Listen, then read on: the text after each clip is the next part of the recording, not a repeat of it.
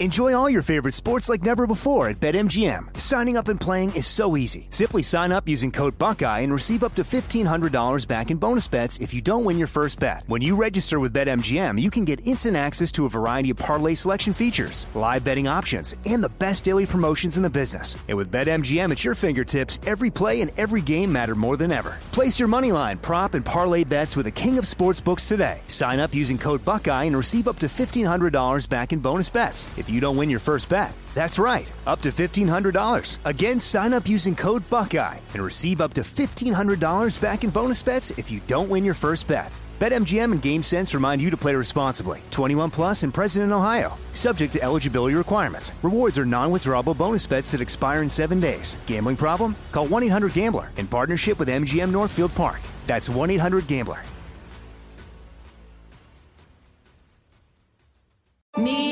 Focus Features presents Back to Black. I want people to hear my voice and just forget their troubles. Experience the music and her story. Know this, I ain't no Spice Girl. Like never before. That's my daughter. That's my Amy. On the big screen. I want to be remembered for just being me. Amy Winehouse, Back to Black, directed by Sam Taylor Johnson. Rated R, under 17, not a minute without parent. Only in theaters May 17th. Trinity School of Natural Health can help you be part of the fast-growing health and wellness industry. With an education that empowers communities, Trinity grads can change lives by applying natural health principles and techniques in holistic practices or stores selling nourishing health products. Offering 19 online programs that fit your busy schedule, you'll get training to help turn your passion into a career. Enroll today at trinityschool.org. That's trinityschool.org. When you buy Kroger brand products, you feel like you're winning. That's because they offer proven quality at lower than low prices. In fact, we guarantee that you and your family will love how Kroger brand products taste, or you get your money back. So next time you're shopping for the family, look for delicious Kroger brand products, because they'll make you all feel like you're winning. Shop now, in-store, or online. Kroger, fresh for everyone. Welcome to It Could Happen Here, a production of iHeartRadio.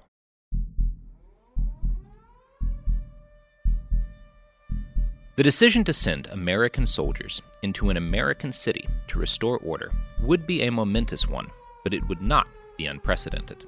In 1957, President Eisenhower sent the 101st Airborne into Arkansas to oppose that state's National Guard, who'd been ordered by the governor to not let black students into Little Rock's Central High School. In 1967, members of Detroit's all-white police force arrested several black men at a drinking club, which sparked riots that left 43 people dead. The violence so overwhelmed the city's police that several thousand Army troops and National Guardsmen were brought in. In 1968, after Martin Luther King Jr. was assassinated, riots broke out in the city of Chicago. The police tried and failed to suppress the violence. 9 people died the first night. The Army was, again, sent in to restore order. More than 13,000 soldiers were called into Washington, D.C. to protect the capital from spreading unrest and violence. 6 people died in rioting in Baltimore. The National Guard was deployed there as well. I don't know about you, but I never heard much about all that when I was in school. I think I remember vague mention of rioting, people protesting and such, but certainly no more detail than that. But what happened in the wake of Martin Luther King Jr.'s murder was not simple rioting. It was a goddamn uprising. The Holy Week Uprising is actually the name given to the 10 days of violence that followed Dr. King's assassination. Almost 200 American cities experienced simultaneous rioting, arson, sniper attacks, and massive property damage. Peter Levy, author of The Great Uprising, writes that during this week, quote, "The United States experienced its greatest wave of social unrest since the Civil War." The uprisings injured 3,500, killed 43, and led to 27,000 arrests. It took a total of 58,000 National Guardsmen and Army soldiers to contain the violence. Many of those involved, on the side of the protesters, absolutely saw the uprisings as the prelude to a revolution. When H. Rap Brown, an organizer with the Student Nonviolent Coordinating Committee, was arrested by the FBI, he told them, quote, "We stand on the eve of the Black Revolution with eye for eye and life. The current rebellions were just a dress rehearsal for the real revolution. Now, the Holy Week uprisings did not, of course, lead to a revolution, but they certainly provide a blueprint of how we could expect the federal government and the military to respond to a series of uprisings in multiple major American cities. Once the police failed to contain the unrest, as we talked about in the last episode, the Army and the National Guard would inevitably move in. In the decades since 1968, American military thinkers have grown more comfortable and adept at thinking of American cities as just another battle space. As Cities Under Siege notes, quote, "Lessons learned reports drawn up after military deployments whose goal was to contain the Los Angeles riots of 1992 credit the success of the mission to the fact that the enemy, the local population, was easy to outmaneuver given their simple battle tactics and strategies." Now, I've referred back to Cities Under Siege by Stephen Graham several times in this podcast. I think it's developed a vaguely prophetic feel to me. I first read through parts of it in 2016 after David Kilcullen recommended I read it, but it was published back in 2010, and it had its genesis in a conference the author attended shortly after 9/11. Here's Stephen Graham telling that story. In 2002, I was invited with Simon Marvin, co-author of the Splintering Urbanism book, to a conference in Israel titled War in the City in the 21st Century. We were umming and ahhing a little bit about whether to go, and we ended up going. It was in Haifa University, and we turned up expecting a sort of academic debate. We were surrounded for a few days by guys wearing camouflage and carrying machine guns and talking about the city as the new battleground, as the new frontier, as the new space of struggle for militaries and for security forces. And we were quite shocked and astonished to discover this enormous world of sort of urban research that was going on in a sort of parallel universe to the more familiar worlds, to us anyway, of social science discussions about cities. So, way back in the day, before the invasion of Iraq, military planners in the United States were already taking it for granted that the wars of the future would be fought in cities. The last 18 years have proven that prediction accurate. Fallujah, Raqqa, Marawi, and Mosul are just the most spectacular examples. On my second trip out to Mosul, we billeted with some soldiers from Iraq's Golden Division, a U.S.-trained and equipped Special Forces unit in what had once been a wealthy family's house in western Mosul. The man who'd previously lived there had risen high in ISIS's ranks, not because he was a great warrior or a devious terrorist mastermind, but because he did a fantastic job of managing a factory that produced metal tubing. These tubes had been used for a variety of tube-based commercial purposes back in peacetime, but now that Mosul was at war, ISIS had repurposed the tubes to produce giant custom mortars. My videographer, my fixers, and I all shared one of the most bizarre dinners of my life with an Iraqi colonel in what had once been that tube-making man's daughter's bedroom. The walls were brightly painted with reasonable facsimiles of Disney princesses. Since ISIS was ISIS, their eyes had been blotted out with great big blotches of red. The purpose of that was to sort of disrupt the drawing's features enough that it didn't violate fundamentalist Muslim prohibitions against depicting the human form. It had the effect of making Ariel, Snow White, and Pocahontas look red-eyed and vaguely demonic. As I sat there, my eyes flitting from the paintings on the wall to the bullet holes in the ceiling to the old colonel happily eating lamb, I remembered a quote by Sultan Barakat, a professor at the University of York. "Today, wars are fought not in trenches and fields, but in living rooms, schools, and supermarkets." The first American Civil War had battles with names like Bull Run, Gettysburg, and the Battle of the Wilderness. The battles of the Second American Civil War will more likely have names like the Battle of Boyle Heights, the Battle of Manhattan, and the Battle of Portland. As Dr. Graham noted, this is not particularly controversial thinking among military planners. It's been well-accepted doctrine for decades that future warfighting will take place in cities. Megacities, urban areas with a population of more than 10 million, are particular areas of concern for military planners. The United States has 4 megacities. I found a Military Times article published in 2018 that interviewed Army Chief of Staff General Mark Milley about this. Quote, "Milley has said that the Army is not ready to fight in megacities. He has characterized recent and current urban operations, including fighting in Aleppo in Syria and Fallujah and Mosul in Iraq, as previews of future conflict. Those fights, while bloody, costly, and destructive, hardly reach the scale of a megacity. Mosul is not equal to a neighborhood in Seoul, Milley has said. Now, two of America's megacities, Los Angeles and New York, also hosted huge Occupy contingents back in 2011. If we're looking at potential hotspots, cities that might declare themselves autonomous zones, these both fit the bill. Now, if your experience in the City of Angels is limited to walking the Santa Monica Pier or catching a movie at Mann's Chinese Theater, the idea of LA as a center of violent resistance to the state probably seems absurd. It's felt that way to me more than a few times as I walk around my lovely Palm Line neighborhood on the west side, enjoying cool breezes and watching smiling couples walk their ridiculous tiny dogs. And when I start to convince myself that my experiences in this pleasant chunk of the city mean more than they do, I think back to the 1992 riots. Those riots were kicked off, of course, by the brutal police beating of Rodney King and the fact that the officers responsible were acquitted. But those riots did not arise in a vacuum. Unrest had been growing in the city and among black urban populations in the United States for quite some time. A tremendous amount of rap and hip-hop from the late 80s and pre-riot 90s referenced the widespread feeling that something was about to go down. I actually found a fun Rolling Stone article that picks out 15 of these songs. It's an interesting read. Quote, on Ghetto Boys, City Under Siege, Bushwick Bill plays tribute to Ida Delaney, a black woman who was shot to death by a drunken off-duty police officer in 1989. Unlike the 4 cops who received not guilty verdicts for assaulting Rodney King, Alex Gonzalez was initially convicted of manslaughter, but the decision was overturned on appeal. Meanwhile, Scarface and Willie D. mock then-President George H.W. Bush's 1990 invasion of Panama to capture former CIA stooge Manuel Noriega and corrupt government officials who hypocritically enable drug pushers while publicly lambasting them. Their final analysis? Everything's corrupt. Fuck school, fuck curfew, fuck homework, and motherfuck a damn cop, rails Bushwick Bill with the kind of nihilism fervor that occasionally sets cities in flames. Now, I find it interesting that Bushwick Bill's City Under Siege has almost the exact same title as a seminal work of military theory published 20 years later.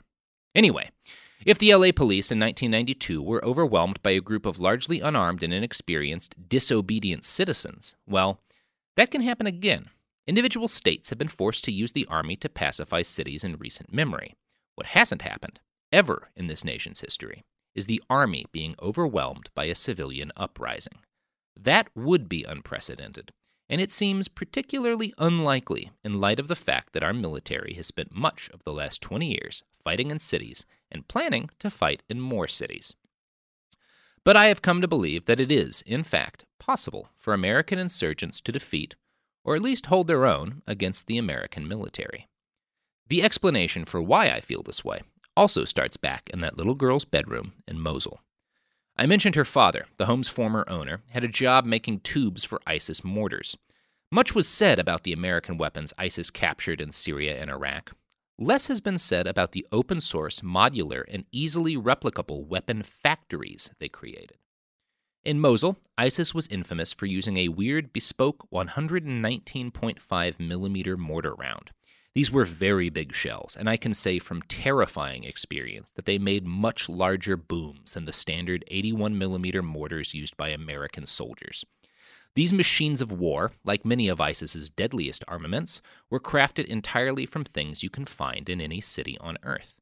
The average mechanic in any American city can build one of Daesh's mortars. Those mortar rounds, and all ISIS explosive devices, were built with modularity in mind. ISIS had schematics for a standard detonator, which could be slotted into rockets or grenades or suicide belts or gigantic vehicle-based IEDs and then used to blast holes in Iraqi army and Kurdish defensive lines. In other words, ISIS invented a plug-and-play arsenal. With the open-source designs ISIS dreamed up, any moderately intelligent engineer could throw together basically any purpose-built device he wanted to build. There's a fantastic Wired article about this, the Terror Industrial Complex. Its author follows a European investigator named Spleeters as he travels around Iraq to recently liberated ISIS factories, trying to figure out how they kept arming themselves once the entire city of Mosul had been cut off from the rest of the caliphate. Quote, Iraq's oil fields provided the industrial base, tool and die sets, high-end saws, injection molding machines, and skilled workers who knew how to quickly fashion intricate parts to spec. Raw materials came from cannibalizing steel pipe and melting down scrap. ISIS engineers forged new fuses, new rockets and launchers, and new bomblets to be dropped by drones, all assembled using instruction plans drawn up by ISIS officials. The aluminum paste in the bucket, for example, which ISIS craftsmen mix with ammonium nitrate to make a potent main charge from mortars and rocket warheads, Spleeters discovered the same buckets from the same manufacturers and chemical distributors in Fallujah, Tikrit, and Mosul. I like to see the same stuff in different cities, he tells me, since these repeat sightings allow him to identify and describe different steps in ISIS's supply chain. It confirms my theory that this is the industrial revolution of terrorism, and for that, they need raw material in industrial quantities. We don't fight, we don't ride, even when the war's outside our door. Enjoy all your favorite sports like never before at BetMGM. Signing up and playing is so easy. Simply sign up using code Buckeye and receive up to $1,500 back in bonus bets if you don't win your first bet. When you register with BetMGM, you can get instant access to a variety of parlay selection features, live betting options, and the best daily promotions in the business. And with BetMGM at your fingertips, every play and every game matter more than ever. Place your moneyline, prop, and parlay bets with the king of sportsbooks today. Sign up using code Buckeye and receive up to $1,500 back in bonus bets if you don't win your first bet. That's right, up to $1,500. Again, sign up using code Buckeye and receive up to $1,500 back in bonus bets if you don't win your first bet. BetMGM and GameSense remind you to play responsibly. 21 plus and present in Ohio. Subject to eligibility requirements. Rewards are non-withdrawable bonus bets that expire in 7 days. Gambling problem? Call 1-800-GAMBLER in partnership with MGM Northfield Park. That's 1-800-GAMBLER.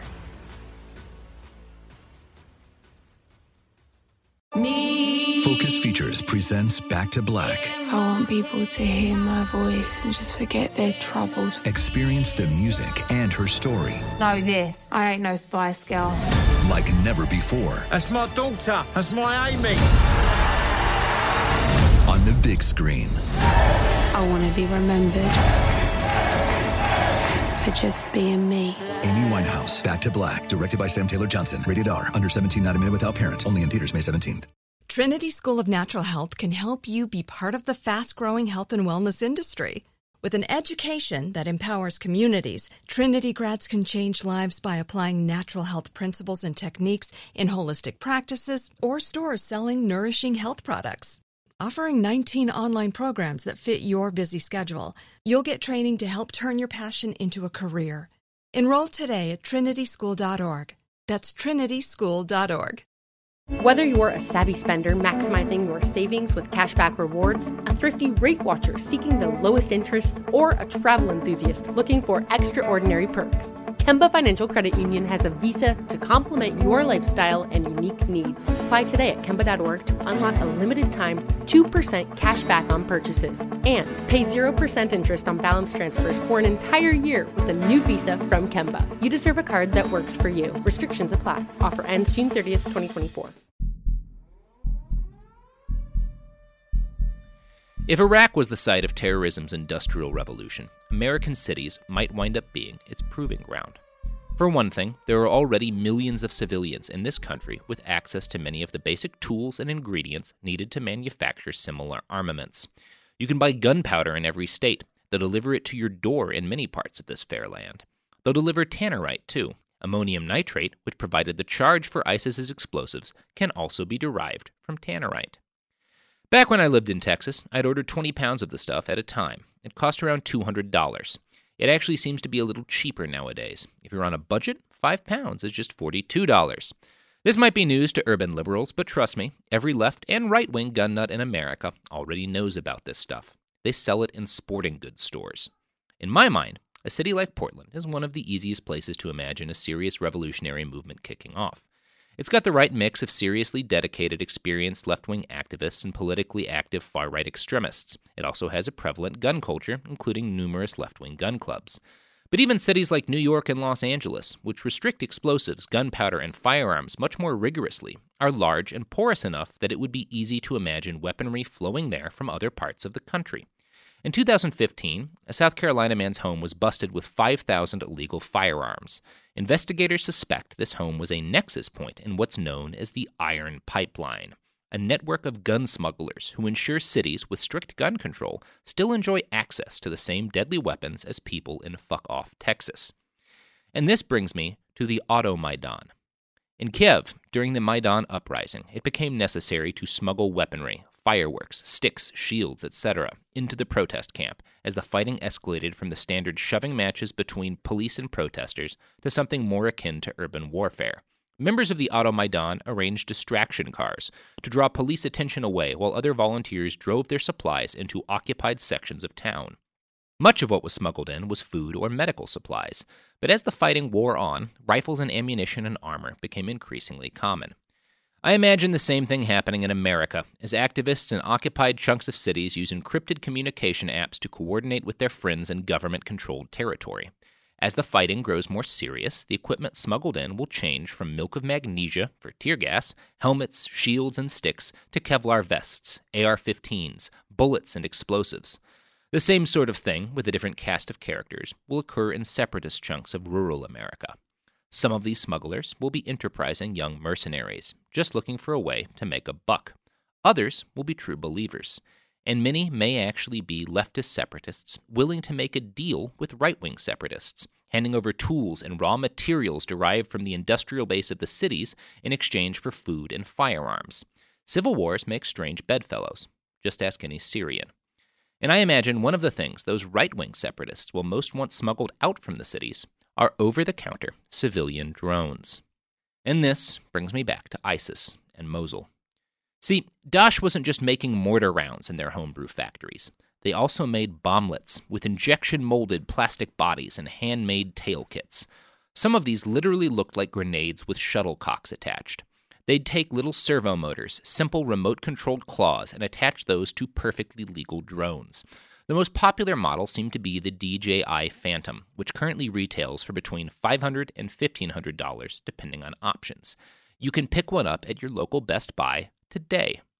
Outfitting a drone in this manner requires very little. You can order all the necessary parts off of Amazon.com. Given enough time, anyone listening to this podcast could figure it all out. The only thing Amazon won't provide are the bomblets themselves. I'm not going to go into detail about how exactly those are constructed, but if you know someone who built their own computer, you probably know someone who could figure it out. Bomb science is not rocket science. With $20,000 or $30,000 in funding, a group of insurgents could have everything they would need to start putting together a small air force. And in case you're wondering, yes, weaponized commercial drones are effective. Terrifyingly so. On my second trip into Mosul, I talked to Major Mezer Sadoun. Mezer had been the captain of the Mosul SWAT team before ISIS invaded. He was famous for being the last cop in town as ISIS took over the city. And when the Iraqi army invaded Mosul to oust ISIS, he formed an elite unit of men who'd all lost family to Islamic terrorists and wanted revenge. They spent months at the front of the advance. Mezer survived multiple car bombings and suicide belt detonations. He's probably the most frightening man I will ever meet.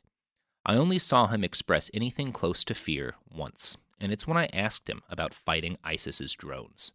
I remember the way he shook his head as he explained to me how nearly impossible it was to hit one of those little fuckers, even for experienced veterans with machine guns. There were a lot of drones over Mosul, and many of them were DJI Phantoms. The Iraqi army, taking a leaf out of ISIS's book, built their own drone fleet along almost identical lines. I have a video on my hard drive of one of these drones killing a sniper. I've also seen videos online of ISIS using these little drones to blow up armored Humvees. Nick Waters, a journalist with the investigative platform Bellingcat, analyzed hundreds of ISIS drone strikes and found that 22.2% of them hit Humvees. But tanks and other armored vehicles, like Cougars and self-propelled cannons, were also attacked and destroyed by weaponized civilian drones. Vehicle armor is not as thick at the top, because why would it be? I've even seen at least one video where ISIS dropped a grenade inside an armored vehicle through an opened top hatch. It and the soldiers inside were basically atomized. Nothing scared the Iraqi soldiers I was embedded with more than the distinctive hum of tiny drones. And it really was terrifying to know that out there, in the sky around you, this little robotic gnat might be about to drop a bomb on your head. These drones are like 2 feet across. Most of them are white. When they move fast, they're damn near invisible in the sky. Once you heard that buzz, you knew that a bomb could land any second. Or a mortar, because ISIS also used unarmed drones as spotters for their pocket artillery. I like to quote from that Wired article again, at a place where the author makes the point that ISIS's defeat in Mosul did not mean that all their knowledge and capability died out. Quote, their intellectual capital, their weapon designs, the engineering challenges they've solved, their industrial processes, blueprints, and schematics still constitute a major threat. That's the really scary part, to the extent that the ISIS model proliferates, says Matt Schrader, a senior researcher at the Small Arms Survey, the Geneva-based think tank. Much of the international structure that prevents weapons trafficking is rendered useless if ISIS can simply upload and share their designs and manufacturing processes with affiliates in Africa and Europe, who also have access to money and machinery. Joshua Pierce, an engineering professor at Michigan Tech University, is an expert in open-source hardware. He describes ISIS manufacturing as a very twisted maker culture. In this future, weapon schematics can be downloaded from the dark web or simply shared via popular encrypted social media services like WhatsApp. In the previous episode, I talked about Atomwaffen and their obsessive love of ISIS propaganda and tactics. Most Americans haven't heard of ISIS's open-source munition factories. The people who have are probably an even mix of military veterans, journalists, and budding terrorists. Those files will spread. And they will wind up in the hands of domestic extremists, not just ISIS. And because technology works the way it does, the weapons made will only get more efficient and deadlier as different groups produce them, work out kinks, and upload their improved designs to the internet. This is not a cat that can be put back in its bag. So, let's think back to our hypothetical civil war. We've got rural uprisings and cities that have barricaded themselves away from federal control. After many, many deaths and injuries, it's become clear that the police have failed. The point at which Army and Marine infantry start moving in to, say, put down the State of Jefferson uprising in Northern California and liberate Wall Street from the leftist mob occupying it. At that point, many people would expect this to be where things end rather quickly. But I believe it would be the point in which Foucault's boomerang hits our nation square in the face. One of the things that really struck me about that Wired article was the comparison between ISIS weapon shops and maker culture. I have a lot of friends who are into that sort of stuff. One guy I know builds motorcycles out of scrap metal and garbage. People with those skills, the kind of people every city has thousands of, are perfectly capable of constructing these kinds of arsenals were they motivated and angry enough to want to do so. Now, what I've been talking about so far is how a hypothetical American insurgency could arm itself with the kind of weapons that would allow it to compete with the U.S. military. Not in an open field, obviously, but in an urban battleground. At this point, you may be asking yourselves, what good are a bunch of mortars and tiny drones against tanks and artillery? Well, I have a couple of responses to that. First, it took the coalition 9 months of brutal door-to-door fighting to kick ISIS out of Mosul. And second, the federal government would never get away with deploying the same kind of force against an American city that they did against Mosul, at least not at first. Well, the official death toll in Mosul, according to the U.S. government, is only around 1,000 civilians or so. Literally no one who fought there, reported there, or lives there believes that. They will be digging corpses out of collapsed buildings in that city for the next 20 years. Some estimates put the real death toll at well over 25,000. It could even be several times that. Try and imagine the political reaction to watching a section of Chicago or Dallas just turned into powder. It's one thing for the U.S. Air Force to murder a bunch of foreigners 5,000 miles away. It's another thing entirely to do it in America. We're not going to be dropping bombs and launching missiles at American cities. U.S. troops will be sent in, mounted in light armored vehicles. Mortars and bomblets can do a lot of damage to those. The urban insurgents will have a couple of choices once the soldiers move in. Their first option would be to cede the protest camp to the military and disperse into the crowd. This would carry a huge number of tactical benefits, but it would also mean losing hold on territory which, for any kind of rebel movement, would be a huge blow. It's one thing to say, we're occupying Wall Street until these changes are made, and another to go from defending your barricades into a dispersed, violent insurgency. I don't think American leftists would take that tack. I can see them trying to defend their autonomous zone, and I can see the American military hard-pressed to dislodge them without committing war crimes. It would be a slow, grinding fight, the work of snipers, drones, vehicle-based IEDs, and home-brewed heavy weapons. Things would be different in rural America. Let's go back to our hypothetical state of Jefferson, doing its damnedest to strangle California's water supply. I think the military would get involved pretty quickly there, and I think a rural insurgency would, absolutely, melt into the trees at the first sight of any significant American military presence. There would certainly be Afghan war veterans among the insurgents, and they would know exactly how to bleed an occupying army. I'd like to quote now from War, a fantastic book by famed conflict journalist Sebastian Junger.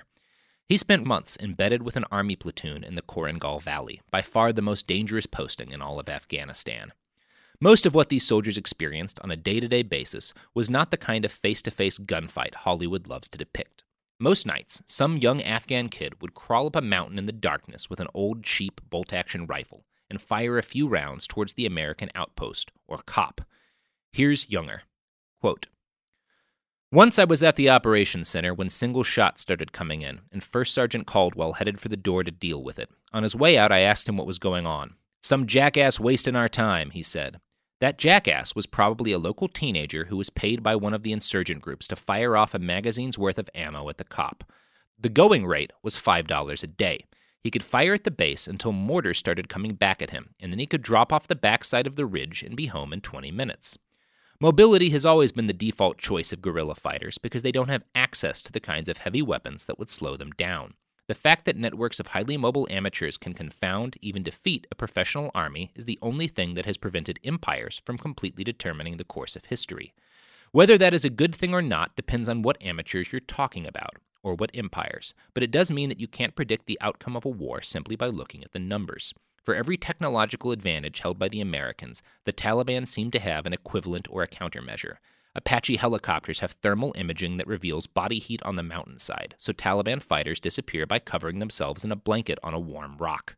The Americans use unmanned drones to pinpoint the enemy, but the Taliban can do the same thing by watching the flocks of crows that circle American soldiers looking for scraps of food. The Americans have virtually unlimited firepower, so the Taliban send only one guy to take on an entire firebase. Whether or not he gets killed, he will have succeeded in gumming up the machine for yet one more day. Everything in war is simple, but the simplest thing is difficult, the military theorist Karl von Clausewitz wrote in the 1820s. The difficulties accumulate and end by producing a sort of friction. We don't fight, we don't ride, even when the war's outside our door.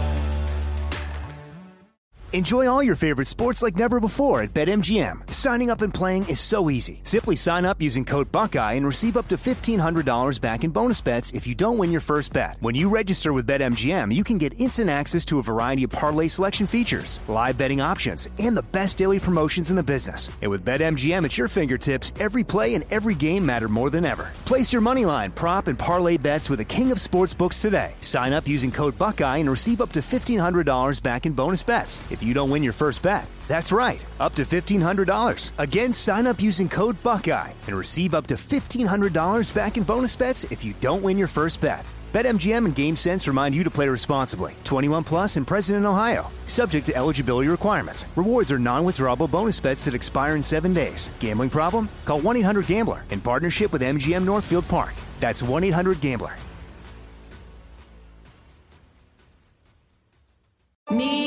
Focus Features presents Back to Black. I want people to hear my voice and just forget their troubles. Experience the music and her story. Know this, I ain't no Spice Girl. Like never before. That's my daughter. That's my Amy. On the big screen. I want to be remembered for just being me. Amy Winehouse, Back to Black, directed by Sam Taylor Johnson. Rated R, under 17, not a minute without parent. Only in theaters May 17th. Trinity School of Natural Health can help you be part of the fast-growing health and wellness industry. With an education that empowers communities, Trinity grads can change lives by applying natural health principles and techniques in holistic practices or stores selling nourishing health products. Offering 19 online programs that fit your busy schedule, you'll get training to help turn your passion into a career. Enroll today at trinityschool.org. That's trinityschool.org. Whether you're a savvy spender maximizing your savings with cashback rewards, a thrifty rate watcher seeking the lowest interest, or a travel enthusiast looking for extraordinary perks, Kemba Financial Credit Union has a visa to complement your lifestyle and unique needs. Apply today at Kemba.org to unlock a limited-time 2% cash back on purchases and pay 0% interest on balance transfers for an entire year with a new visa from Kemba. You deserve a card that works for you. Restrictions apply. Offer ends June 30th, 2024. Now, friction, gumming up the machine. That is exactly the route any group of smart insurgents would need to take in order to defeat the United States military. We've all seen the posers who love to flex with their AR-15s on social media and talk about how they need their assault rifles to fight tyranny. I'm not going to make a pro or anti-gun argument here, but I do want to point out that, from the point of view of a rebel group, an old rusty bolt-action rifle can be just as effective at gumming up the machine as a $3,500 tactical black rifle with lasers and rails and shit. In fact, you don't even need the rifle or the human volunteer. Armed drones can accomplish a similar goal without risking a life. The reality, of course, is that a variety of tactics would be used, some groups sending out lone snipers, others fielding drones, with occasional raids and assaults by combat units.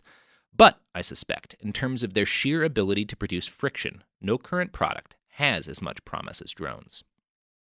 On the 8th of January, 2018, the Russian Ministry of Defense released a statement that the Khmeimim air base in Syria had been attacked by sudden mortar fire, killing 2 servicemen. Had this been true, the attack would have been hardly newsworthy. But the reality, which came out weeks later after intensive open-source investigation by journalists, is that the Khmeimim air base was assaulted on at least 3 separate occasions by successive waves of handmade attack drones. These drones killed at least 2 Russian soldiers, but also damaged and grounded an unknown number of jets. We have pictures of at least one of them. While the drones were all destroyed by Russian defenses, many of them were able to effectively loose their payloads, and the attacks effectively grounded the entire airbase for the better part of a week. There are pictures of these drones. I'll have a few uploaded to the site, but to describe them, if you ever built one of those styrofoam model planes, the giant ones with like a 4-foot wingspan that you toss into the sky, well, these looked a lot like that, but with a motor and an engine and pylons on the bottom that you can attach bombs to. So these drones didn't even require someone have the cash to afford a DJI Phantom. Handmade drones, crafted from literally balsa wood and styrofoam, grounded a Russian airbase filled with multi-million-dollar fighter jets. The bombs, in case you're wondering, are basically big plastic tubes filled with gunpowder and BBs. That's all you need, it turns out, to kill people and puncture airplane gas tanks. I encourage you to take a look at the picture I'll post and see just how rudimentary these weapons are. Most people listening to this podcast could probably build one with minor guidance, given the right equipment. At least 18 drones were used in 3 successive attack waves. It's hard to say exactly how much these cost to prepare, but just looking at them, I wouldn't be surprised if the whole attack cost $20,000 or less. That's a pretty good rate of return when it comes to silencing an entire modern airbase for a week. Air power is traditionally one of, if not the, biggest advantages the United States takes to war. Think of the disastrous morale impact of knowing your helicopters and jets were grounded, knowing your air support had been reduced or even knocked out because some hillbilly redneck rigged together an air force for the cost of a Mazda Miata. And everything we've talked about so far, all these potential tactics and weapons, has mostly ignored the fact that the United States is filled with 3D printers. I know individual people who own those things, and they get more common and more effective every year. You've probably read a few hysterical articles over the years about the terrible threat of 3D printed guns. Let me tell you, those things are the very least of your worries. A shitty pistol that explodes in your hand half the time is not nearly as scary as the suicide drones that terrorist groups have already made using machines that cost a few $1,000s. In November of 2017, one such group in Syria bombed the Kafir Home refugee camp with a device that looked like a tiny bomb with an engine. And that is essentially what it was. That picture will be up on the site as well. eagle-eyed investigators quickly realized that the drone was constructed using the telltale honeycomb pattern of a low-end 3D printer. According to All3DP, quote, "These homemade drones and guided bombs offer terrorist organizations a number of advantages over missile strikes. These drones can evade missile warning receivers, can't be decoyed away from their target, and can be launched from anywhere." In other words, because mass-produced drones like the DJI Phantom are legal products and stuff, there are ways to disable them, backdoors, and known weaknesses governments can exploit. A home-built drone is much more difficult to counter, and drones are not the only thing you can build with a 3D printer. I'd like to quote now from an article in National Interest. Army researchers have devised a method to produce ceramic body armor, lightweight but strong, from a 3D printer, except that 3D printers are meant to print out knickknacks, not flak jackets, which means that engineers had to hack the printer to get the job done. Lionel Vargas Gonzalez, a researcher at the Army Research Laboratory, sees 3D printer ceramics as the next avenue for armor, because we're going to be able to, in theory, design armor in a way that we can attach multiple materials together to a single armor plate, and be able to provide ways for the armor to perform better than it can be just based on material alone. The Industrial Revolution forever put an end to the era in which settled, so-called civilized peoples had to worry about invasions from nomadic warrior people. Throughout all of recorded history up until that point, every few centuries, some new tribe of horse-mounted warriors would trot down from the Asian steppes and fuck up an empire or three.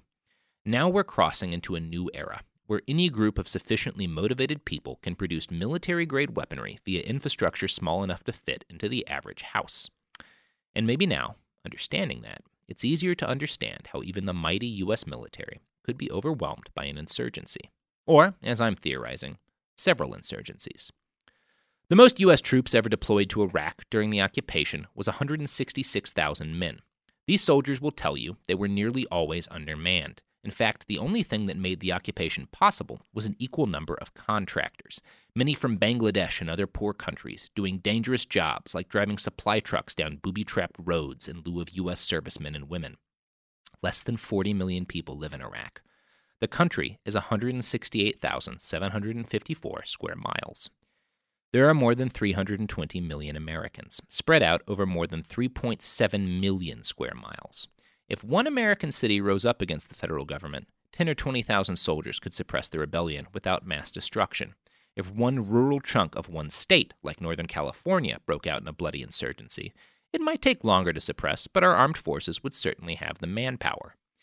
But what about 4 or 5 cities and counties in a dozen American states? What if it spread even more widely than that? For most of the occupation in Iraq, U.S. forces were chronically short of manpower. In 2007, the Army was desperate enough to massively reduce their recruitment standards. This had predictable consequences. From a CBS article at the time, quote, "The number of incoming soldiers with prior felony arrests or convictions has more than tripled in the past 5 years. This year alone, the Army accepted an estimated 8,000 recruits with rap sheets," reports CBS News correspondent Kimberly Dozier. Most are guilty of misdemeanors, but around 100 in the past year had felony convictions. Burglaries and narcotics are probably our 2 top categories, according to Colonel Sheila Hickman. Now, I'd like to read an excerpt from a Politico article written by a vet named John Spencer. He's one of the officers who had to deal with the consequences of this major manpower shortage. In 2008, when I was an infantry company commander in charge of over 140 soldiers in Baghdad, I saw firsthand how the declining number of volunteers is hurting the military. 36 of my men were forced to deploy even though their terms of service were up, a controversial military policy known as stop-loss, or the backdoor draft. To meet the bare minimum number of soldiers in a unit, my unit took men who were medically unfit to fight. I had soldiers that could not leave our compound because they were medically prohibited from wearing body armor or classified as mentally unfit. I had soldiers taking antidepressant, sleeping, anxiety, and other drugs. I had a mentally unstable private viciously attack his sergeant, causing lifelong damage, and multiple other problem soldiers that detracted from the combat performance of my unit. This was symptomatic throughout the Army.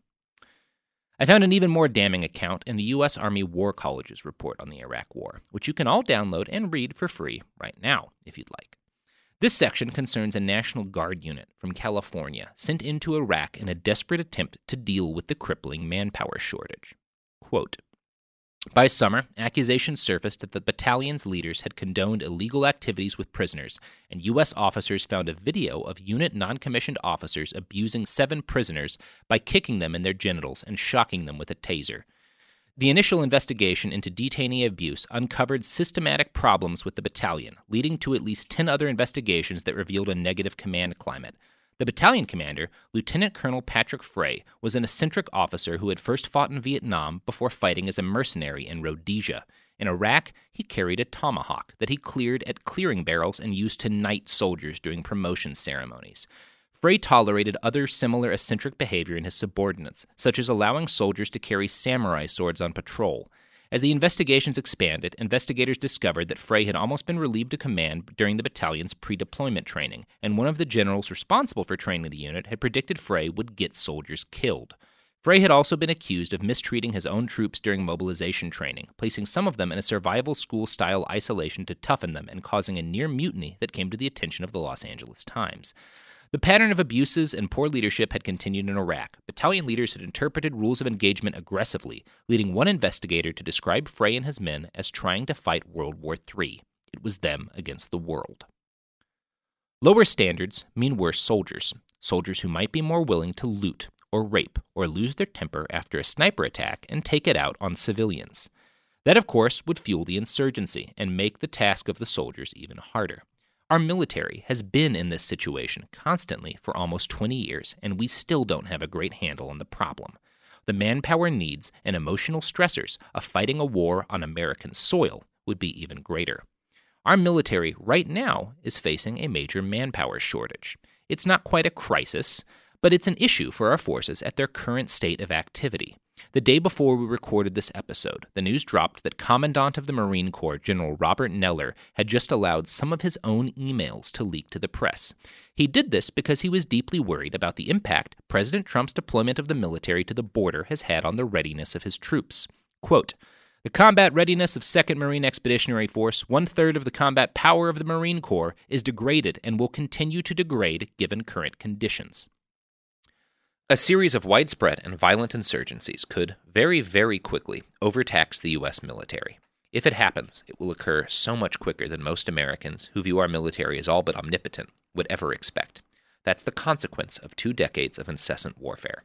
Now, this does not mean an insurgency would be able to defeat our military on the battlefield. I'm not imagining U.S. soldiers in full flight, waving white flags and surrendering to some army of gun-toting bubbas or Antifa.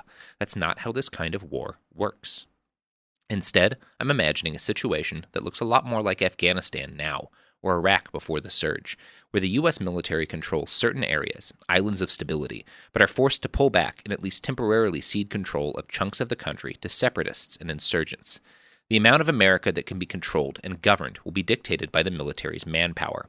It will ebb a little more each day as soldiers die and operational capacity is degraded more and more. The United States military is ready for many different situations, but it is not prepared to fight in American cities, nor is it prepared for the scale of conflict a second American Civil War would bring. It can handle foreign militaries. It can sort of handle insurgents in Afghanistan, but I don't think it can handle Foucault's boomerang. Tell me, kid, can you carry me home? Can you winch my terrible soul and hold it? Be a friend bearing the load, ferry me off, lush looking for lamppost, lean on it. If you're privy to a picket fence, perhaps a perch that is pretty and dense, and I want it. Because the once a future king is waning, we all need someone. How the song went, oysters and rocks, sawdust and socks. Who makes clocks out of jellos? Jellos, time is a thief, gladness and grief cling to the leaf as it yellows, yellow. At the very least, it's what they sang sweet before they send men to the gallows. Go make your peace and count your heartbeats before the whole earth gets swallowed. So motion sick and sorta stuck under something slick. The sea and salty breeze, no grip for shit. Watch them slip, ick. What kind of candle has a wick on both ends? Anyway, any day, but this one is enemy. Every morning, say 10 of these. Itchy for life, trying to get into some Tennessee tea. Trying to get into some capital T. Trying to make a couple memories. Slither away, bitterness withers and graves. Let them fade, live today, okay.